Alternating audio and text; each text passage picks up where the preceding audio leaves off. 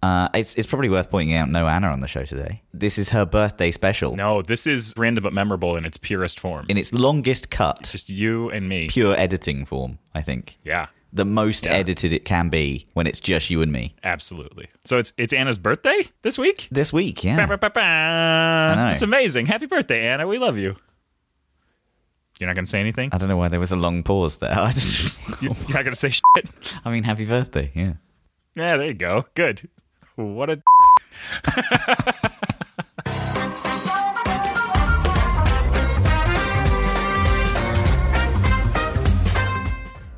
Welcome back to Random but Memorable, the podcast brought to you by 1Password. We're here to bring you lots of friendly security advice, a roundup of the latest security news, and some very special guests. And if you're enjoying the show, please rate and review us on Apple Podcasts or wherever you get your podcasts. So it's going to be a bit of an interesting episode today because I think there is one subject that has basically dominated the security and privacy news. Yeah. Oh, it's that Amazon rolls out encryption for Ring doorbells, right? It is not. It's about the Pegasus spyware. There's loads of aspects to this. But I think the first one to talk about is the fact that there is a market for essentially completely invasive spyware. This is probably the worst piece of spyware that has ever been created. First of all, what it can do is pretty incredible in a horrible way. It can read your text messages. It can see what is on screen. It can locate you from GPS. It is like everything that you can do on your phone. And this is for both iPhone and Android. The announcement of this caused Apple's stock price to fall by just over 2.5%. The ramifications of this are huge. And the fact that there is a company selling it to governments and saying that it is only permitted for legitimate investigations into crime and terror doesn't make it better. Like, that doesn't reassure me whatsoever.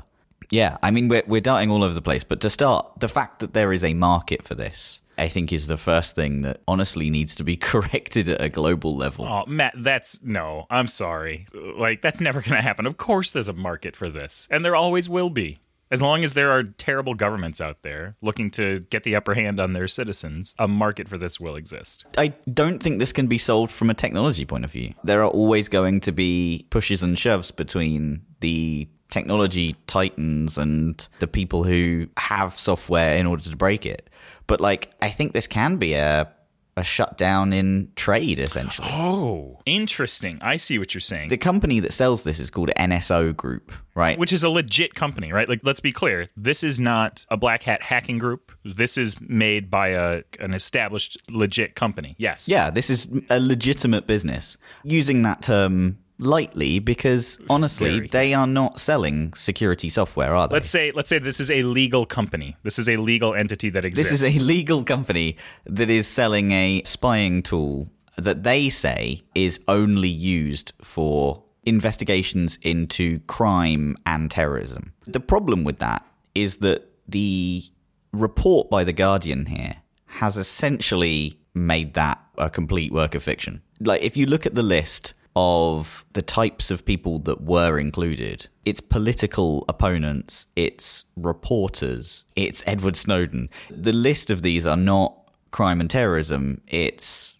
people who the governments that this has been sold to, which there are quite a few governments on this list, including, Mexico, Morocco, Rwanda, Saudi Arabia, Hungary, Italy, United Arab Emirates. Yeah, I don't think that a lid can be kept on this type of thing.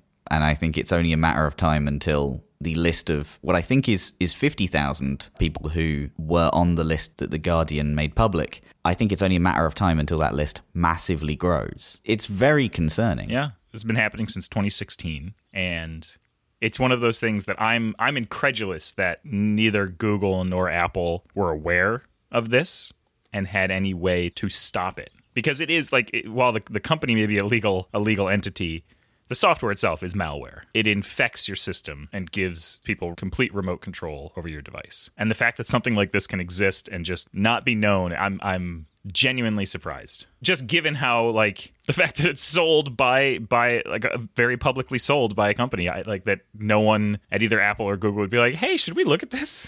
Should we just like check out and see what these people are doing over here? Maybe buy a copy and see what's up? You know, when you're doing something as a company and Amnesty International are the ones who come and say, like, this is awful and look at this thing that's happened, you know you're not in the kind of business that is very moral, right? Like Amnesty International are one of the ones who have done the forensic analysis. I didn't actually know Amnesty International did security forensics and stuff like that, but they examined 67 smartphones that were suspected of these attacks, and 23 of those were successfully infected and 14 showed signs of attempted penetration. And this works basically like a spear phishing attack. It needs a link that infects a device. It's kind of terrifying that that's all it needs. Yeah. Like basically this can be delivered via text message. Once it's on your phone, it doesn't matter what you use to communicate. If you're using, WhatsApp or other secure means of communication, this doesn't matter because it can record your screen. It can record from your camera, your microphone. It can monitor your location. It can do all these things. And it doesn't matter what apps you use. Like none of that is safe once this is installed on your system. Yeah, the fact that WhatsApp is encrypted is just a null point once this thing is on your device. Yeah. The thing that I tend to like about when we do Watchtower Weekly is that we have advice for people. Like we sort of, we give our take on it and say like, oh, like, this is what you should do in this situation. Like, I'm at a loss on this one. I mean, I told you what I would do if this happened to me, which is... Oh, I would bury every single piece of technology and move to the countryside. And be a beet farmer. Yeah. Yeah, exactly. Yeah. So I realize that's not something everyone can do. But if it's an option to you, that's sort of our advice at this point. I think the real danger here is that as an individual that owns an iPhone or an Android device, there is not a lot you can do apart from be very careful with text message links that you tap and stuff. I do have to imagine there are some very busy conference rooms at Apple and Google right now trying to crack this one and figure out what the response is going to be. Yeah, it's a zero-day vulnerability, right? Like, I wonder if they're aware of how this works. Yeah, again, I'm still incredulous that this has existed for so long. Zero-day vulnerabilities are vulnerabilities companies don't know exist in their software, and they're typically found by someone outside the software, and if it's found by a nefarious actor, maybe they will be exploited. If it's found by someone with altruistic intentions, they will inform the company about it through proper channels.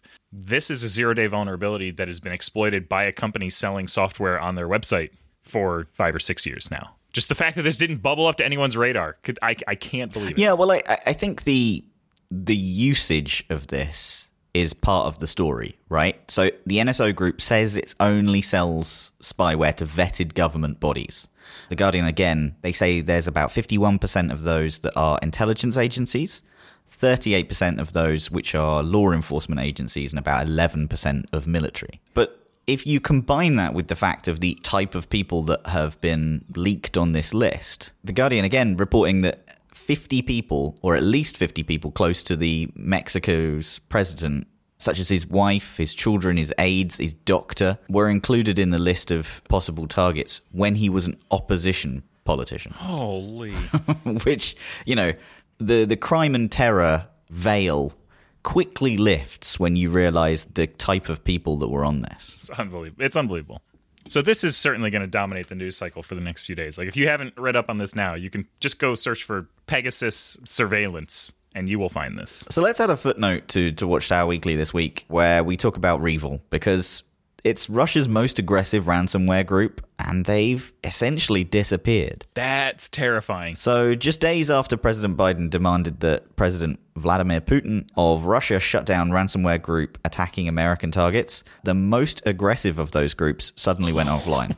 The mystery is kind of who made it happen. The group called REvil has been identified by US intelligence agencies as responsible for the attack on America's largest beef producer, who also took credit for the hack that affected thousands of business around the world. The latest REvil attack actually led to Mr. Biden's ultimatum in a phone call. Mr. Biden said that we expect them to act, when asked by a reporter later if he would take down the group's servers if Mr. Putin did not. The president simply said yes. And, could he have done exactly that? Is that one possible explanation for the disappearance of this group's site on the dark web? Could they have literally just laid low a bit? because the press around them is quite hyped at the moment. Gone was the publicly available Happy blog the group maintained, listing some of its victims and the group's earnings from digital extortion schemes. Internet security groups said that the custom-made sites, I think of them as like virtual conference rooms where victims negotiated with REvil over how much the ransom that they would have to pay and to get their data unlocked. And all of these disappeared, and so did the infrastructure for making the payments too. While the disappearance of the hackers' online presence was celebrated by many who see ransomware as the new scourge, one Mr. Biden has called a critical national security threat, it left some of the group's targets in the lurch, unable to pay the ransom to even get their data back and get their businesses running. Yeah, that's not great. So there are, three main theories about why REvil suddenly disappeared. One is that President Biden ordered the United States Cyber Command, working with domestic law enforcement agencies, including the FBI, to just bring the sites down, right? Cyber Command proved last year that they could do that, paralyzing a ransomware group that it feared might turn its skills to freezing up voter registrations or other election data. The second theory is that President Putin ordered the group's sites taken down. If so, that would be a gesture towards heeding Mr. Biden's warning. And in general terms, when the two leaders met, that might have been a conversation. The third theory is that, REvil decided the heat was too much and took the sites down itself, avoiding itself being caught in the crossfire between America and Russian presidents. And that is what another Russian-based group, DarkSide, did after the ransomware attack on the Colonial Pipeline as well. The US company that had to shut down in May. The pipeline provides gasoline and jet fuel to much of the East Coast. And so, yeah, it's basically caused a bit of a story between, which one of these three options do we possibly think it is? And will they be back? Yeah. I can't foresee REvil itself just closing up shop. I don't know why. That doesn't strike me as a thing would happen. Well, I think money, right? They've made too much of it. They want to make more. I think even if they broke into smaller groups, or there's an after party to this thing, no doubt. Yeah. I'm skeptical that this was from the U.S. government. I'm less skeptical that the Russian government would do it. Like, I can see the Russian government doing this. Yeah, I mean, it's worth... The headline kind of makes it seem like the people have disappeared when... Yes, which is very sensationalist and terrifying. Yeah, this isn't a elaborate spy story about disappearing people. It's about some target computers have been taken offline and... the sites no longer exist. Right. So, Rue, yes, sir. Jumping out of Watchtower Weekly, you had a guest interview this week. I did. I talked to Emma Bostian, who is a developer at Spotify and host of a podcast called Ladybug. And we talked all about interviewing this week, which was fun. It was a great talk. She's very cool and very smart, and I was glad that we had her on the show. Joining me on the show today is Emma Bostian. Emma is a software engineer at Spotify and is one of the hosts of Ladybug, a women-led tech podcast for developers with a wonderful focus on making it in the tech industry. She is also the author of Decoding the Technical Interview Process, a guide to helping you nail your next technical interview. Welcome to the show, Emma. I'm really excited to have you here today. How are you? I'm fabulous. Thank you for having me. I'm excited to chat with you. How are you? You know what? No one ever asks. And I'm doing well, so thank you. I appreciate that. Good. So tell me a little bit about your background. Like, how'd you get started in the industry? How did you decide to write a book? What does it cover? I began my programming journey actually in college, unlike many people who get started much younger, especially in my family, because ironically, I'm a third generation IBMer. So I grew up knowing that computer science and engineering were things. And I said, absolutely not. I want to go to medical school. But I quickly realized I was terrible at all life sciences. So I switched to computer science in my sophomore year of college. And I graduated with a degree in computer science and business. After I graduated, I moved down to Austin, Texas, where I joined IBM as a front-end developer. And I pretty quickly realized I hate working on enterprise storage systems, and I'm really terrible at web development. I actually learned Java throughout college and database and MIPS assembly language, more back-end focused. And so when I got to IBM, I was like, oh, front-end, it's easy. It's building web pages. And I quickly was overwhelmed. And so I had to study a lot of core computer science and web development concepts. And kind of throughout my time there, I'd been pretty unhappy working on enterprise storage. And so I knew I wanted to look for new opportunities. That's when I began studying for technical interviews. And I realized even though I have a degree, there's so much I need to learn So now I'm in my third company since I graduated in 2015. I've worked in Germany at LogMeIn, and I currently work at Spotify in Stockholm. And every time I've had to interview, it's been this like massive anxiety around technical interviews. And what I realized is during the pandemic, people were starting to lose their jobs. And I had just accepted an offer from Spotify, one of my dream companies, but I had also passed my Google technical interviews, which is quite the feat. And I realized many people could use the information that I had actually studied. What I noticed, though, is that many resources for studying for technical interviews are not beginner friendly, and they don't cover the entire process from start to finish. They're more back-end focused typically. So I really wanted to create a beginner friendly, front-end focused book. So that's where this book came from. It covers the overview of the interview process. So you're going to get tips and resources for having a great technical interview. I also have hand drawn all of the diagrams in it for things like data structures and algorithms. So linked lists, adding and removing items from them, queues, stacks, merge sort, quick sort. On top of that, we've got, tips for take-home projects if you have to do a take-home project, as well as some examples that you can try. I also cover systems design, as well as information for hiring managers and interviewers looking to improve. Wow, it almost sounds like a standardized test prep book to a degree. Is that accurate? Kind of, except I find it to be a little bit more approachable. I kind of wrote the resource that I wish that I had because I've read Cracking the Coding Interview twice, and while there are some really great concepts in there, I found it really unapproachable. And if I found it unapproachable coming from a computer science background, I can only imagine the stress other people have reading it. Like, yes, in a sense, I wish I didn't have to write this book. I wish interviews were not the way that they are today and they weren't like exams, but yeah. Fascinating. That's really neat. I love the idea of a different take on that type of course to break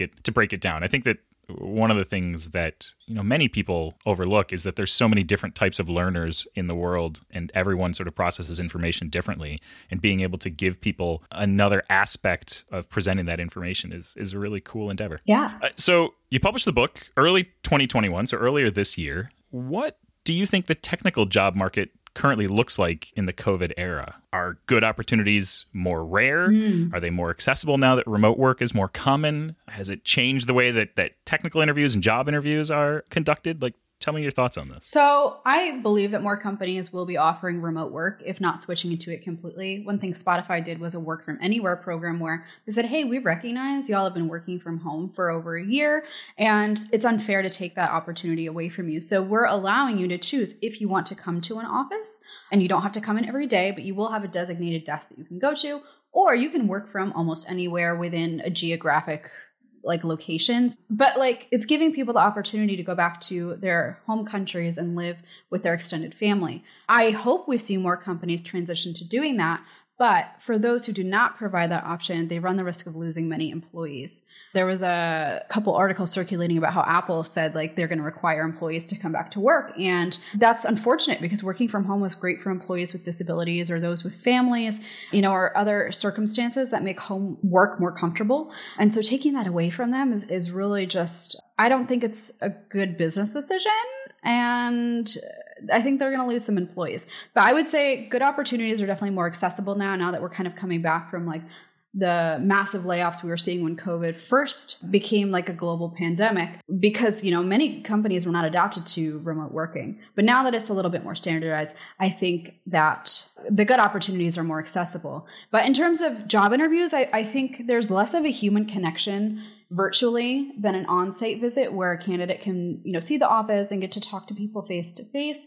However, there's also less pressure to take a full day off of work to actually conduct these interviews as a candidate. So it's kind of it's a trade-off. Yeah, I agree. I mean, we've been at 1Password, we've been remote for always. We've never not been a remote company. So being able to make that connection over the phone or over a video call and stuff is something that we've always had. In the before times, we have an office, a centralized office in Toronto, and we would try to fly people out there as often as possible for that in-person, get to know you kind of thing, because I think that aspect is important of having, just even if it's just taking a walk to a coffee shop, there's an aspect of that is you create a connection that doesn't exist if your day is just, blips of communication over chat or over calls and stuff like that. So, well, there are actually two different types of trust as they pertain to different cultures. One is affective trust and the other is cognitive trust. I forget which is which definition wise, but the gist is One is essentially your trust in your colleagues to get their job done and to do it well. The other is your trust in them as a human being. And, in the US, it's very common mindset to like only work on the trust as it pertains to like business day to day. In many other cultures, they actually almost require you to build up this trust with people as other human beings in order to do your jobs more effectively. So I think, remote work is great for many reasons, but I would say you got to make the extra effort to build up the type of trust that you would get with a team member as another human being, especially if you're on a cross-cultural team. Yeah, absolutely. That's a really strong point. So this is a pretty distilled question, but from your point of view, like, what do you think makes a really good candidate for a technical role? Like, what is something that an average hiring manager should really be looking for when screening candidates and when talking to people? So my personal opinion is I would much rather work with someone who is humble enough to admit when they don't know the answer to something, who takes the initiative to go out and try to problem solve, who knows when to ask questions and is curious about like expanding their knowledge, someone who's a good communicator, and someone who enjoys helping others learn and grow. I don't necessarily care about your technical expertise. Obviously, to some extent, it's going to be important, right? If you come into a web development job and you don't know the foundational components of web development, HTML, CSS, and JavaScript, it's going to be very hard for you to succeed.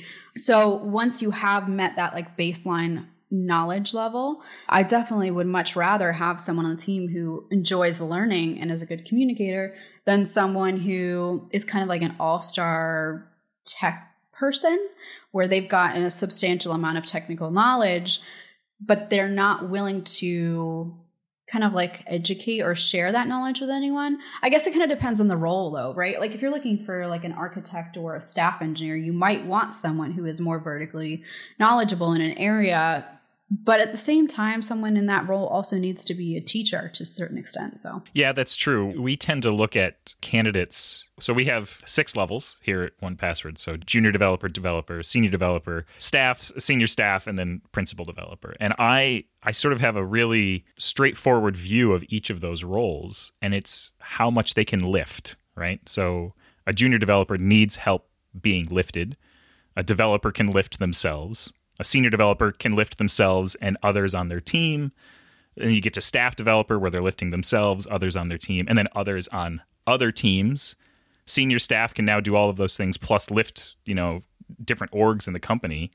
And then a principal developer is someone who's lifting the industry, which is a very tall order, of course, but it's also sort of the top of the pile. And I think that when you talk to a candidate, if you could somehow find a way to assess their ability to lift, it helps frame how they're going to fit into the org, I think. Mm-hmm, definitely. All right, so let's dial it back to the application process a little bit. What are your go-to tips for developers or anyone in a technical field when they're writing their CV, writing their resume, and applying for a new role? So I actually made an entire course on LinkedIn Learning called Creating a Tech Resume.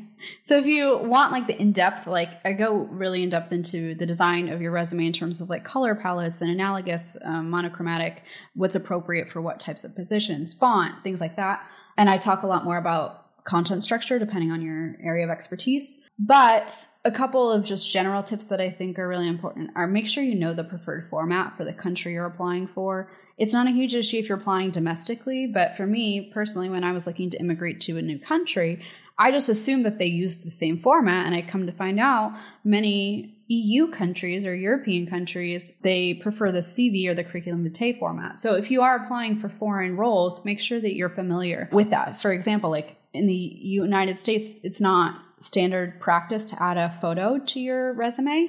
It can lead to implicit bias. But in many European countries, like in Germany, for example, when they use a CV, it's almost required that you add a photo. So be aware of that. And if you're writing a resume, keep it to 1 page unless you have 10 plus years of relevant experience, then use 2.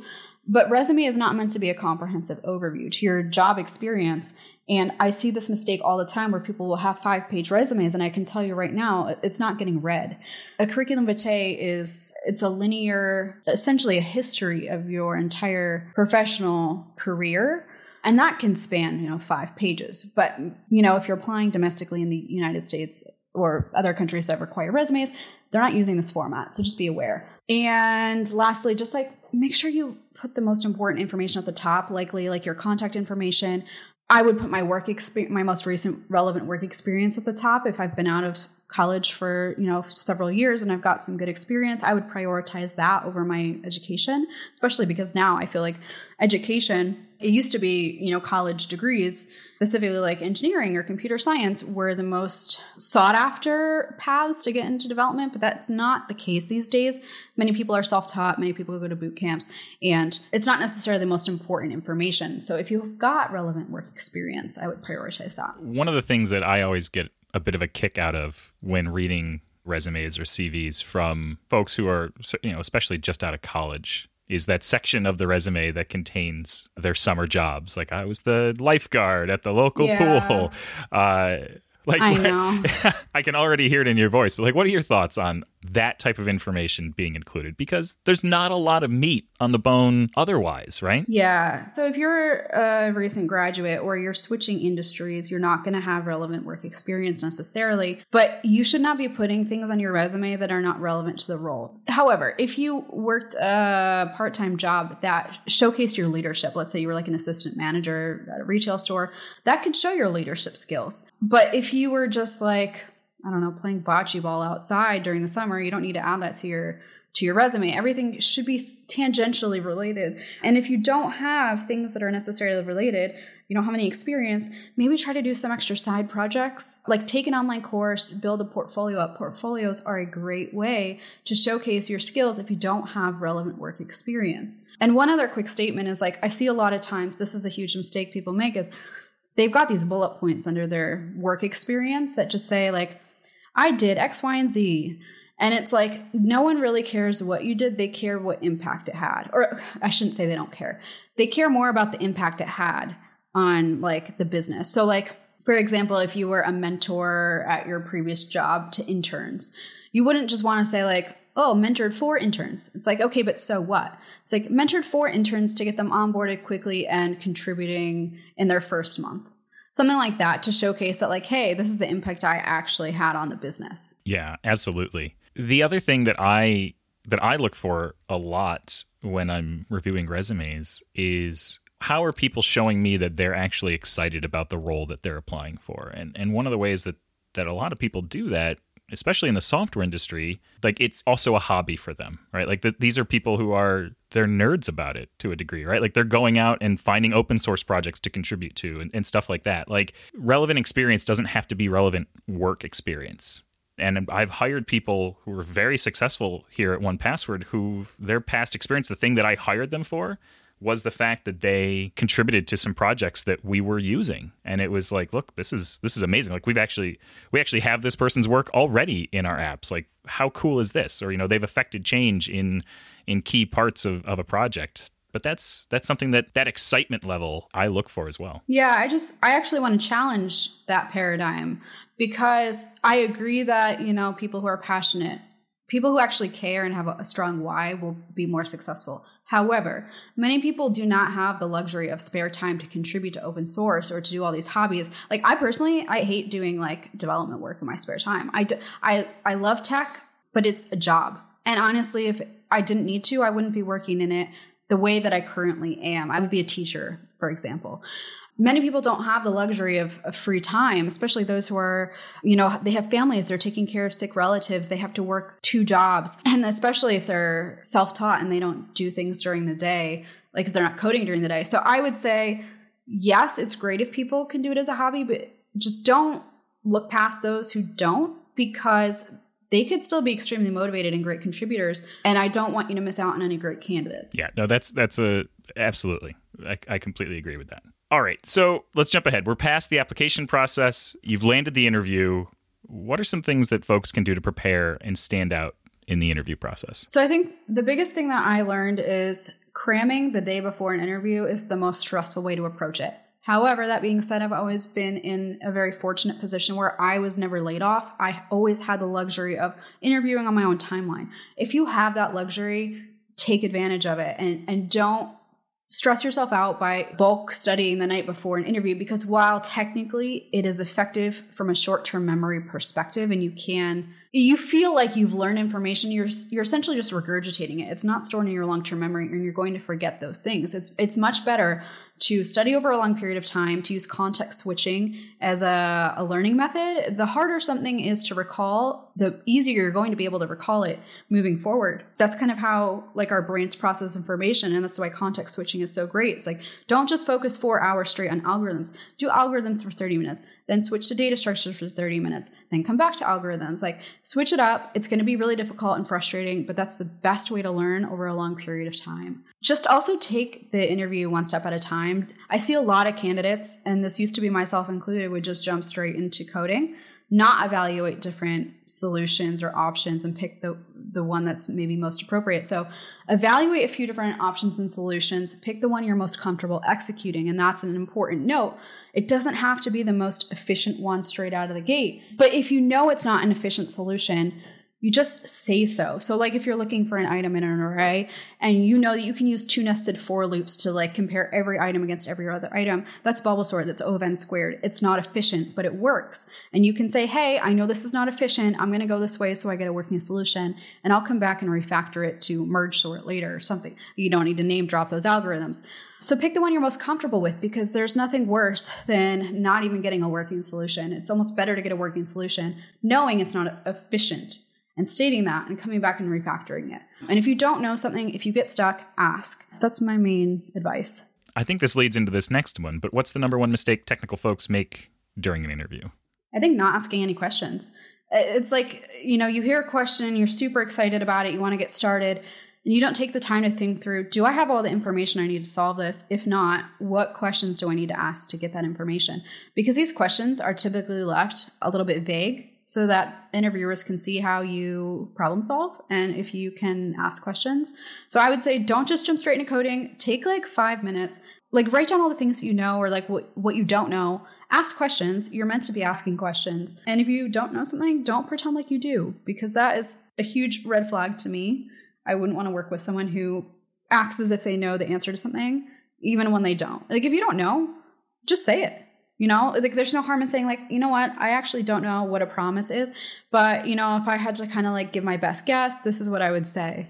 Do you think that there's like a mental shift that technical interviewees need to put themselves into? And what I mean by that is, do you think that currently interviews are viewed, or do you think that most people view an interview as an antagonistic relationship as opposed to one where the interviewer wants you to succeed? Like, do you think that that's a mindset shift that people should put themselves in? I think that's unfortunately a mind shift that people put themselves in. That shouldn't be the case. I think honestly, this is just my personal opinion, but I think all of us were traumatized hearing about like Google brain teasers back in the day. And we just make the unconscious association that all interviews are going to be like that. And some of them still are. So I wish it wasn't the case that we have this antagonistic relationship. But I think just due to the history of how interviews have been run in the past, it's kind of still propagating today to that mindset. But I would love to change that. Yeah. So there's a lot of anxiety that comes with applying for a new role. Do you have advice for how to ease that and build some confidence prior to the interview? I think you just need to recognize that everyone struggles with interviews. Everyone goes through the anxiety. It doesn't matter how much experience you have. Like, even if you have experience, you can still get rejected for a role that you're perfectly qualified for. And I think you shouldn't compare yourself to the other candidates, but compare yourself to yourself. And maybe you need to do a retrospective after your interviews that didn't end well, or ones that did, and evaluate what areas did you feel confident in and what areas did you feel a little bit overwhelmed when you were discussing them, and improve those ones. And if you're an interviewer out there listening and you are a native English speaker conducting interviews in English to non-native English speaking candidates, please be aware that is their second language. So on top of the fact that they're stressed about technical knowledge, they're probably also stressed about speaking your language. I think I have more advice for the interviewers out there than I do for the interviewees, because honestly, like, to a large extent, the power is being held by one party, which is the interviewer. It's supposed to be a two-way conversation. It's supposed to be a two-way interview, but the reality of it is there's only one party that's really asking the majority of the questions here. So yeah, I just kind of remember that everyone goes through these rejections, and that if a process is done correctly, if an interview process is correctly done, it should feel more like a collaboration, and that should actually be enjoyable for you as a candidate. So Yeah, for sure. All right. Lastly, where can people go to find out a little bit more about you, buy your book, stay up to date with the things that are going on with the podcast and anything else? So I'm definitely the most active on Twitter. It's a combination of like memes and me posting about life in Sweden and cat photos, and sometimes about how I cry into my cereal at night when I'm overwhelmed. But that's definitely the place to find me. I keep it real over there. But for the book, if you're interested, it's technicalinterviews.dev. Yeah, and we're looking to expand that out. So right now it's just like an ebook, but we are looking at, expanding it to a full course and making it a printed book and all of those things. Super cool. Well, best of luck. Emma, it was great having you today. Thanks so much. Yeah, thanks for having me. All right, so we had a question this week that I thought was pretty good that we should take. This is from Astrian Zhang on Twitter. They asked, I know 1Password has a time-based two-factor authentication generator, but I am wondering if it is secure to store both your password and your two-factor authentication token in the same vault. Is it necessary to put a two-factor authentication token into a different 1Password vault, or even choose another tool to store them? This is a great question. We get this a lot. So for those that don't know, websites that have two-factor authentication, one of the manners in which they enable that is through these 6-digit codes that refresh every 30 seconds, right? Your device, if you have one of these set up in 1Password, you can watch the little countdown timer go, and you get a new password every 6 seconds called a one-time password. And it's meant to be another factor of authentication on top of your username and password. If you store them in 1Password, like 1Password itself can fill all 3 pieces of information into a website. It's very convenient. And a lot of people say, well, you shouldn't keep that second factor of authentication alongside your password in 1Password because it weakens the point of that two-factor authentication. And I think that that's true, assuming that your threat model includes people getting access to your 1Password data. Like if you are concerned that someone is going to get into your 1Password accounts and then get into your data there, which in terms of 1Password is not susceptible to brute force attacks. It's mathematically infeasible given the way that we've designed the encryption. If your threat model includes that, then yes, you should keep your second factor authentication token, your code, on another device that's separate from your computer and your normal phone, and it's not connected to the internet and everything else. Otherwise, it is perfectly safe. I store all of mine in 1Password because my threat model doesn't include those things. So for me, it's a convenience thing, but it's also an additional security thing, because if someone were to get a hold of my password for a particular service that has two-factor authentication enabled, they would have my username, they'd have my password, but they probably wouldn't have the two-factor authentication secret that is that last step that would be needed to get into that account, and it does provide that extra security. Only 1Password has that two-factor authentication secret that generates that 6-digit code. So yes, I would say for most people, this is perfectly safe to do, and if it's not something that's safe for you to do, you probably already know that and have made other accommodations for yourself. Perfect. How was that? That is great advice, Rue. Well, thanks. That didn't sound sincere, did it? Wow. All right. I think it is time for some 3-word password. Dun-dun-dun-dun-dun. Now, you haven't got help this week. No help. There's no one to... It's just me. It's just you. Yep. So 3-word password is, it is the single worst way to share a password because it does take about 6 minutes and is only a 3-word password. So we use cryptic clues to guess the 3 mystery words created by our memorable password generator. And I only pressed it twice this time, so wow. When I only press it twice that it's going to be a bit of a tough one. All right, here we go. The first word. From Latin meaning thread, it's found in animal and plant structures, but also in modern terms, it's a conducting wire with a high melting point forming part of incandescent lighting, and a universal term for spools of material for 3D printers. This word is filament. Absolutely right. I'm sorry if you can hear the seagulls. All right, so the next one. A term that is used across air and sea craft for a body or frame of a ship.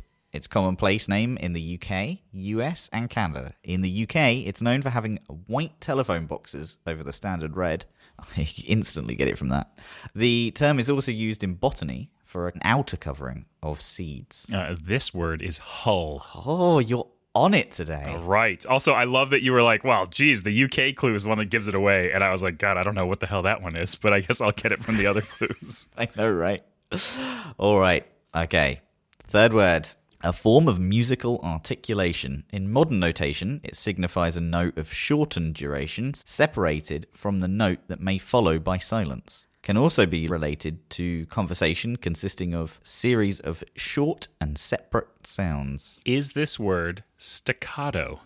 You are instantly right on all three. Oh my god, I'm 3 for 3! I don't know whether it was just easier this week, whether... I'm absolutely blown away. Oh, I feel great. That's a good way to start the day. I think that about wraps it up for this week. This was great. A call back to the original incarnation of Random But Memorable. This was a lot of fun. Yeah, where it was probably a lot more random and less planned. Yeah. As we come to realize, every time one of these happens, doing these without Anna is awful, and I don't want to do them very often. Yeah. I feel like that nightmare where you have to talk in front of a group of people. And they're all going to laugh at you. Yeah, you haven't prepared anything, and there's seagulls being really loud outside, and my wife is cutting up cardboard, possibly the loudest anybody could. Just really having fun with it outside. I can see the smile on her face when she's just going to town on these cardboard boxes outside.